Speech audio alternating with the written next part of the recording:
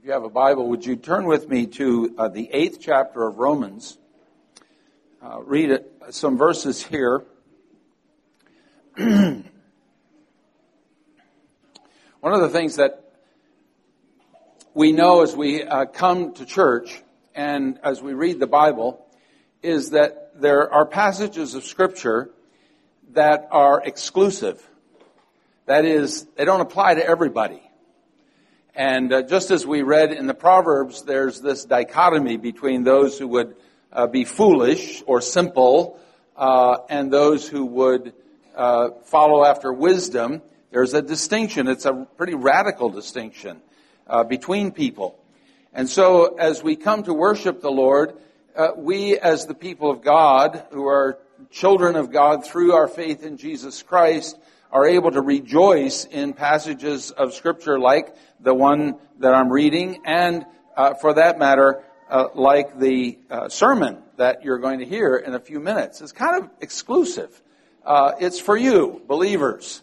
And one of the benefits of worship is that if there are people in the congregation this morning, I don't know who you are, but there may be people in the congregation who are not believers in Jesus Christ, or you're questioning.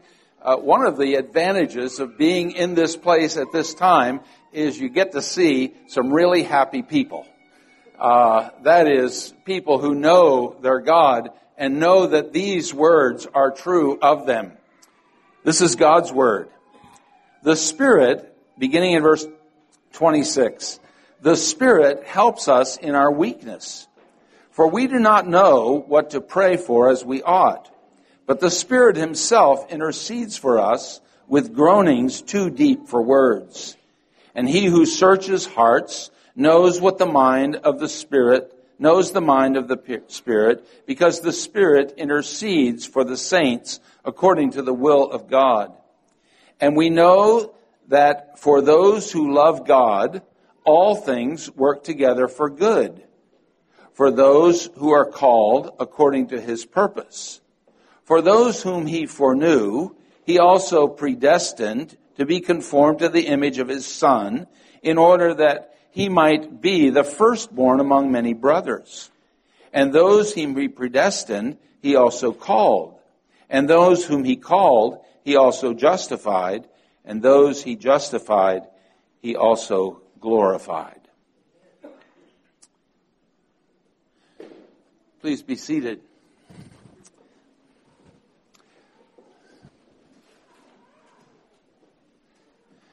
Now, for a couple of weeks that I've been with you, we've been learning some of God's names, just actually two before this. What a rich privilege it is for us to look at those occasions in the history and the story of the Bible, not story in the sense that it's made up, but His story of what happened in God's people. And we've gone to school, in one sense, about the nature of God, the person of God, and how He works among His people and about other men. We're glad that God is faithful to His Word. We're glad when the questions of our lives are answered by what the Scripture tells us. For instance, we learn when we face that most basic question of all, does God exist? Well, God comes to Moses and He says, I want to tell you my name. And my name is, I am. They ain't. What does a person need in this life to be content? Especially with all of the confusion that's going around. Well, God comes to Abraham. And He told this man, here's my name. I am Al Shaddai. I am God Almighty. I am God who is enough or sufficient. And on other occasions, when defeat by the enemy seems to be right at hand, there's great discouragement. God comes to us and He says, my name is Jehovah Nissi. I am the Lord, my banner, the banner of victory. When Abraham needed a substitute, he was ready to kill his son. He needed something to provide for him. God comes and He says, I am Jehovah Jireh. I am the God who provides everything you need for life and godliness. When Israel, so many years ago, would ask the question, well, what's the difference between us and everybody else? Why are we so peculiar? Well, it's because they worship Jehovah Mishkadeshkem. That's a good one. The God who sanctifies. The God who sets you apart. And for those occasions when we feel insecure and wonder if we're accepted, if anyone cares about me, if anyone looks on me with favor, well, God comes and He says, I am Jehovah Shalom. I'm the God of peace. Now, this morning, we further our education.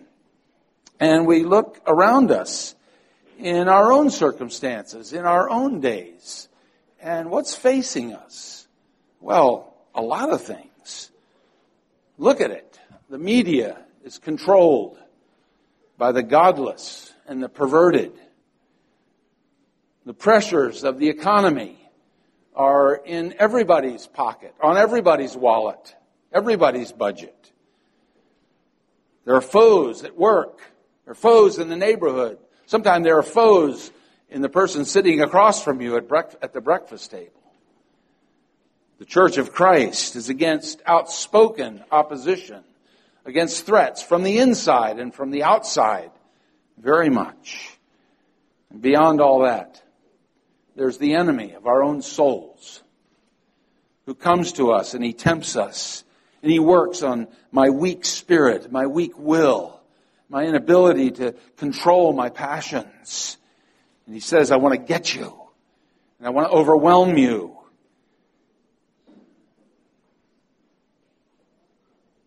And the fact is that the cards are stacked. The odds are against us. The task seems overwhelming. The foes are daunting. And God's people can feel powerless. Is there any place that we can go for help? Is there any place that we can find comfort? We can find strength. We can find stamina, confidence, courage to face this life that we're in? Well, we come to the Scripture. And this morning we come to a psalm. And we're going to do it the way we're supposed to do the Psalms, and that is we're going to sing the psalm.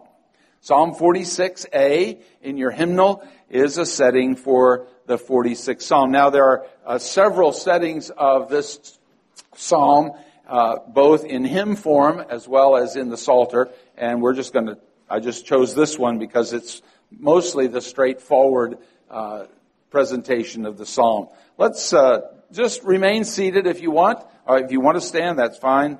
We're free. Psalm 46b. Oh, I'm sorry, 46a. 46a. I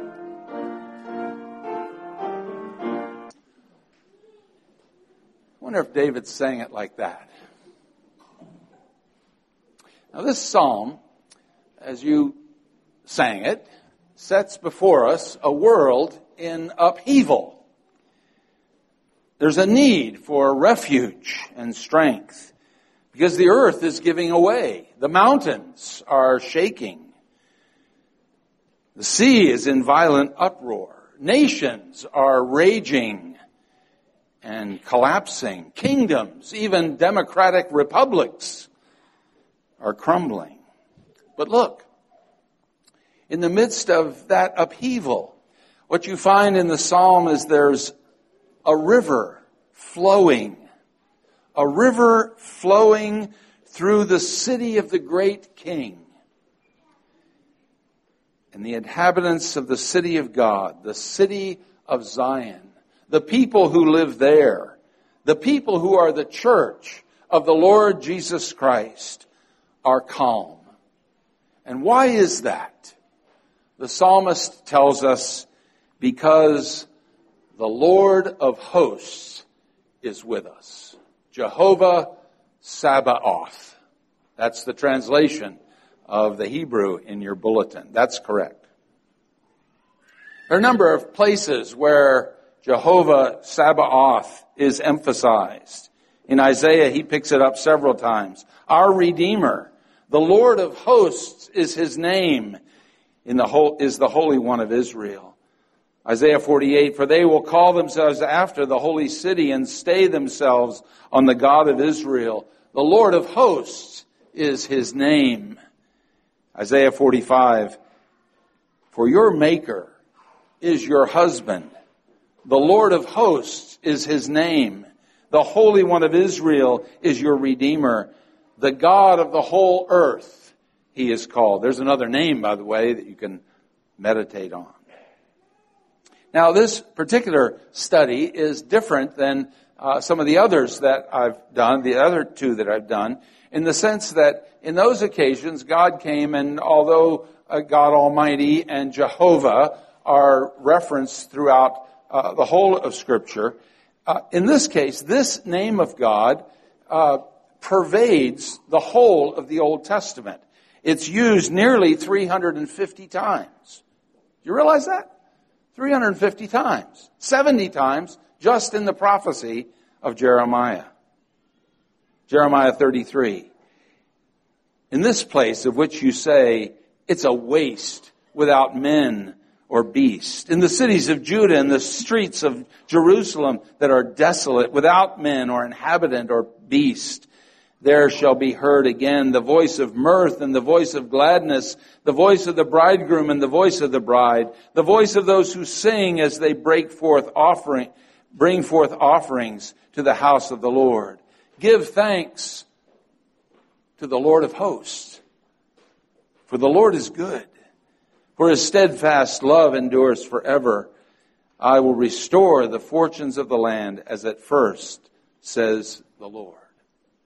The word Sabaoth, or Tzaba in the Hebrew, is translated in several different ways. It means a mass of people, an organization or an assembly of people, particularly those who are waiting for war.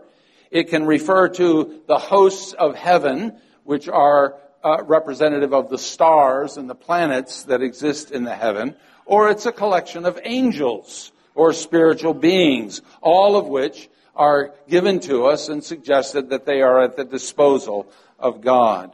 There's a picture presented of this in several places, and I just want to take you through some of those places this morning. In Joshua 5, we have a representation of this. Here's a relatively disorganized mass of people. They're called Israel, the people of Israel. And they're on the west side of the Jordan now in Joshua 5. There's no more manna. The river blocks their way in back of them. And in front of them is this fortress, the city of Jericho. And you can be sure that Joshua has a few things on his mind when all of a sudden this stranger appears before him, right in front of him with a drawn sword. And as his Adam's apple bobs up and down a couple of times, he asks the classic question, friend or foe? Are you for us or are you against us? But what comes in reply is not quite what Joshua expected.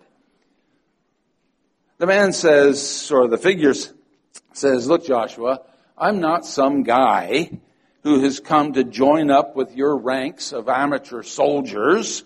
No, I am before you now as the commander of the army, the hosts of Jehovah, Tzaba of the Lord. The message that the commander of the forces of God gives to the prophet is exactly the same one that was given to Moses 40 years earlier. I stand before you as the commander of the hosts of the Lord. Take off your shoes. You're on holy ground. I love the last sentence of Joshua chapter 5. And Joshua did so. Just that simple. Joshua did so. Well, what's next for Joshua? Jericho is what's next for Joshua. an impenetrable fortress. The daunting task of taking this city, the first city in the promised land, which was representative of all the rest, really, of what was to come to them. You think Joshua felt weak? You think Joshua and the people of God felt unprepared, powerless?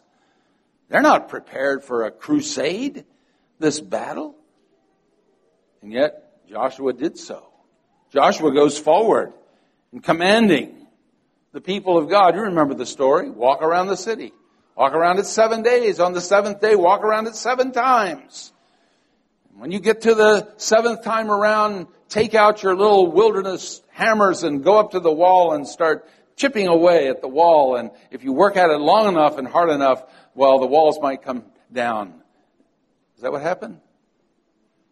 Come on. No. I once heard a sermon. Would you have shouted? That's what they did. They shouted. Why could they shout? Well, because the hosts of heaven were with them. Jehovah Sabaoth. In the accounts of the life of David, we move forward in the history of redemption, and actually from the very foundations of the life of David, we find the Lord of hosts. He shows up first in the life of Samuel, the prophet. If you look at 1 Samuel 1, you find that the very birth of the man is directed by the prayer of the father of Samuel. In those days, the end of Judges tells us that every man was doing what was right in his own eyes. But not Elkanah. Elkanah comes and he offers a sacrifice. And who does he offer a sacrifice to? He offers a sacrifice to the Lord of hosts. That's the first time in the scripture that this name is used. And in answer to that faithful prayer to the Lord of hosts, or the God of hosts, Elkanah and his wife get a baby, and his name is Samuel. And Samuel becomes the last judge and the first prophet of the people of God in the promised land.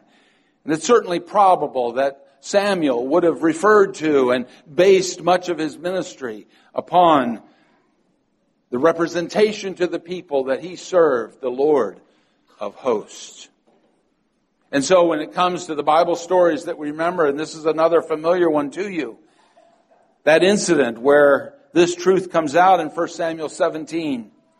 David is asked by his father to take some provisions to his brothers who are set up in the camp of Israel with the perennial enemy of Israel, the Philistines. And on the day the young David comes to the camp, he's humiliated because Israel is humiliated. The king of Israel is out of his wits because this guy, this Goliath, 9 feet tall,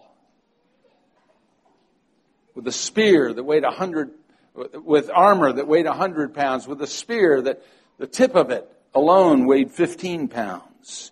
Who is this guy? Was David's question. And then he volunteered. No, he insisted, didn't he? He insisted upon taking himself the challenge of the people of God against this heathen. You remember the story. It's in 1 Samuel chapter 17, beginning at verse 43. Just let me read it. You pick up the climax of this event. And the Philistine said to David, "Am I a dog that you come at me with sticks?" And the Philistine cursed David by his gods. The Philistine said to David, "Come to me, and I will give your flesh to the birds of the air and to the beasts of the field." Then David said to the Philistine, "You come to me with a sword and with a spear and with a javelin. But I come to you in the name of Jehovah Sabaoth, the name of the Lord of hosts, the God of the armies of Israel, whom you have defied. This day the Lord will deliver you into my hand, and I will strike you down and cut off your head. I come in the name of the Lord of hosts. You have defied him, and he is our God. And by the way, Goliath, your gods ain't. They're not. This was the truth that David took into his reign as the king of Israel years later. When he was crowned, he determines to bring the Ark of the Covenant of the Lord into Jerusalem, into the city. And so he wrote that wonderful psalm that we sang at the beginning of the service. Who is the King of glory? Open the gates. He's coming into the city. Who is the King of glory? The Lord of hosts. He is the King of glory. Toward the end of the Old Testament, the prophet Zechariah, we find this spokesman for God. Actually, Zechariah uses the name Jehovah Sabaoth 46 times in his prophecy. Must mean something to him. He's one of those who spoke to the people of God as they were coming out of exile in Babylon. They had been captive for 70 years. They were a discombobulated group of people once again coming back to the city, and they were supposed to build the wall and rebuild the temple. But how would it ever be that such a weak, disorganized band of refugees returning with nothing to their homeland do what God was calling them to do? Even as wonderful as it might sound, how can we do this, Zechariah?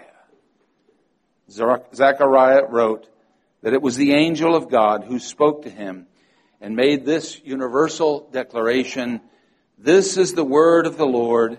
It is not by it is not by might. It is not by power. It is by my Spirit, says, guess who? Jehovah Sabaoth, the Lord of hosts. And then one more briefly, I'm going back in history, but in the prophecy of Isaiah, you remember the picture that Isaiah saw in the 6th chapter. There he saw the God of heaven and earth being displayed before him. And in that vision, Isaiah heard the voices, the response of the angelic hosts of heaven, and they sang to the Lord, "Holy, holy, holy is the Lord of hosts. The whole earth is full of his glory." Now that Holy One, in Samuel, in David, in Jeremiah, in Zechariah, in Isaiah, is identified for us in the New Testament. In John chapter 12, it says this: when Jesus had said these things, he departed and hid himself from them. Though he had done so many signs before them, they still did not believe in him. So that the words spoken by the prophet Isaiah in chapter 6 might be fulfilled: Lord, who has believed what he heard from us? And to whom has the arm of the Lord been revealed? Therefore, they could not believe. For again, Isaiah said, he has blinded their eyes and hardened their heart, lest they see with their eyes and understand with their hearts and turn, and I would heal them. And then John says this: Isaiah said these things because he saw his glory and spoke of him. Isaiah spoke of Jesus, who was identified as holy, holy, holy, the Lord of hosts. The hosts of heaven proclaimed him holy and rendered unquestionable service to their God because he is Jehovah Sabaoth. And he controls all of them, all that host, with absolute sovereignty, with omnipotence, with omniscience, with a very specific purpose in mind. And what is that end? Again, Psalm 91 tells us. He will give His angels charge concerning you to guard you in all your ways. And if you're alert, you'll remember very specifically in the life of the Messiah that this host came for Jesus. The host has faithfully kept their charge. We see it over and over again in Luke 2. Who announced it to the shepherds? The hosts of heaven, right? The angels announced His birth. In Matthew 2, the angel of the Lord, one of the hosts of heaven, comes to Joseph and he says, you need to get out of town for a while. In Matthew 4, following the temptation, it was the hosts of heaven who ministered to the Lord Jesus Christ after His 40 days of fasting. In Luke 22, He's in the garden weeping, as it were, drops of blood, but an angel from heaven came and strengthened Him. At the tomb on Easter morning, 2 angels were there, ready to give the announcement and the truth of His resurrection to the disciples. And you see it over and over again. But there was one place, there was one time, when Jesus was not cared for by the heavenly hosts. He was not cared for. In Matthew 26, when He, by His very command, resisted calling them, as He was to be unjustly accused, unjustly tried, cruelly crucified, and tortured for the sake of His own sheep, Jesus would not call down 144,000 of the hosts of heaven to take care of Him.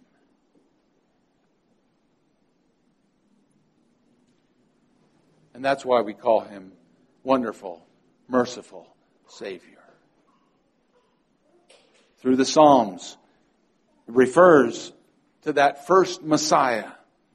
And it ties it to us as well. It was true of Jesus, but it's true of us as well. In the book of Hebrews, in the 1st chapter, we're told of the great person, and the great person that Jesus was as Messiah.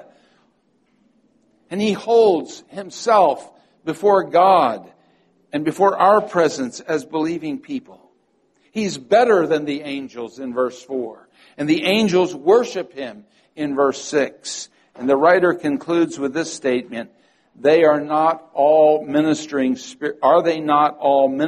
spirits sent out to render service for the sake of those who will inherit salvation? God is the Lord of hosts for us. It's mind-boggling. Mind-boggling. Those spirits who surround the throne at the very command of Jehovah Sabaoth are for us, His people, as well. And it's the story of God's people. You can follow it through the book of Acts. Peter's in jail, in prison. Suddenly the hosts of heaven, one of the hosts of heaven, usher him out of the prison, back into fellowship with the disciples. Paul is ready to be shipwrecked. And he tells the rest of the people on the ship, don't worry, an angel appeared to me. One of the hosts of heaven appeared to me and gave me the assurance. In Luke 16, we have the account of a certain poor man whose name was Lazarus. Jesus tells us that it came about the poor man died and was carried by the hosts of heaven to the bosom of Abraham. Now, how does all this fit together for us? Well, the fact is that just like the psalmist in Psalm 46, just like Joshua, just like Elisha, just like David and Jeremiah and Isaiah and Peter and Paul, you and I face obstacles and trouble and heartache and all kinds of stuff issues that seem insolvable. They're adversaries that are giants in front of us. Complications, obstacles, temptations, all of this stuff. And we fear because we know that we're helpless in the face of that. We're overwhelmed. And maybe even hopeless. But why? Why is that? I'm not minimizing the trouble. It's real. I'm trying to maximize God to you. You're a God whom you worship and who loves you. Do you feel alone, useless? Does it seem like God's done with you? The fact is that you're not done. You're not done. You know why? Because the Lord of hosts is on your side. You know Luther's great hymn. It's one of the settings of the psalm. Did we in our own strength confide, our striving would be losing. We're not the right man on our side, the man of God's own choosing. Just ask who that may be. Christ Jesus. It is He. What are the next words? Lord Sabaoth. The Lord of hosts is His name. From age to age the same. And He must win the battle. That was Luther's way of putting it. And we're not Lutheran. We're Pauline, aren't we? Okay, so I'll read it from Paul. What shall we say to these things? If this God is for us, who can be against us? He who did not spare His own Son, but gave Him up for us all, how will He not also with Him graciously give us all things? Who shall separate us from the love of Christ? Shall tribulation or distress or persecution or famine or nakedness or danger or sword? As it is written, for your sake we are being killed all the day long. We are regarded as sheep to be slaughtered. No, Paul says. In all these things we are more than conquerors through Him who loved us. For I am sure that neither death, nor life, nor angels, nor rulers, nor things present, nor things to come, nor powers, nor height, nor depth, nor anything else in all creation will be able to separate us from the love of God in Christ Jesus. What is there for believers in connection with the revelation that God is Jehovah Sabaoth? There's great confidence. There's great comfort. There's great courage. There's great safety and serenity in God. The calmness of mind and heart, even as we face the trials of this life. For we are stayed upon Jehovah Sabaoth. Brothers and sisters, this morning, I just want to leave you with this exhortation. You and I, because who God is, you and I are able to live the way we're supposed to live as disciples of Jesus Christ. You and I are able to speak as we are instructed to speak the truth in love to a dying world, in our testimony, in our evangelism. You and I are able to serve as each one of us is gifted by the Holy Spirit of God. You and I are able to love God, love each other, and love other people as He has loved us, because God is Jehovah Sabaoth. He's the Lord of hosts. We praise Him. Let's pray. Our Father in heaven, what a marvelous revelation of your person, your character, your work that is perfectly suited for our condition. And every condition in this room is a little bit different. And yet all the conditions are met by the God who is the God of hosts, the Lord of hosts. Our Father, we thank you for this meditation. Bring it home to our hearts. And if there are people in the room this morning who do not trust you, have not submitted to you, or playing carelessly with foolishness, simplicity, disregard for the wisdom of God, We pray that even a confrontation with these truths might draw them to yourself this morning. Hear our prayer for Jesus' sake. Amen.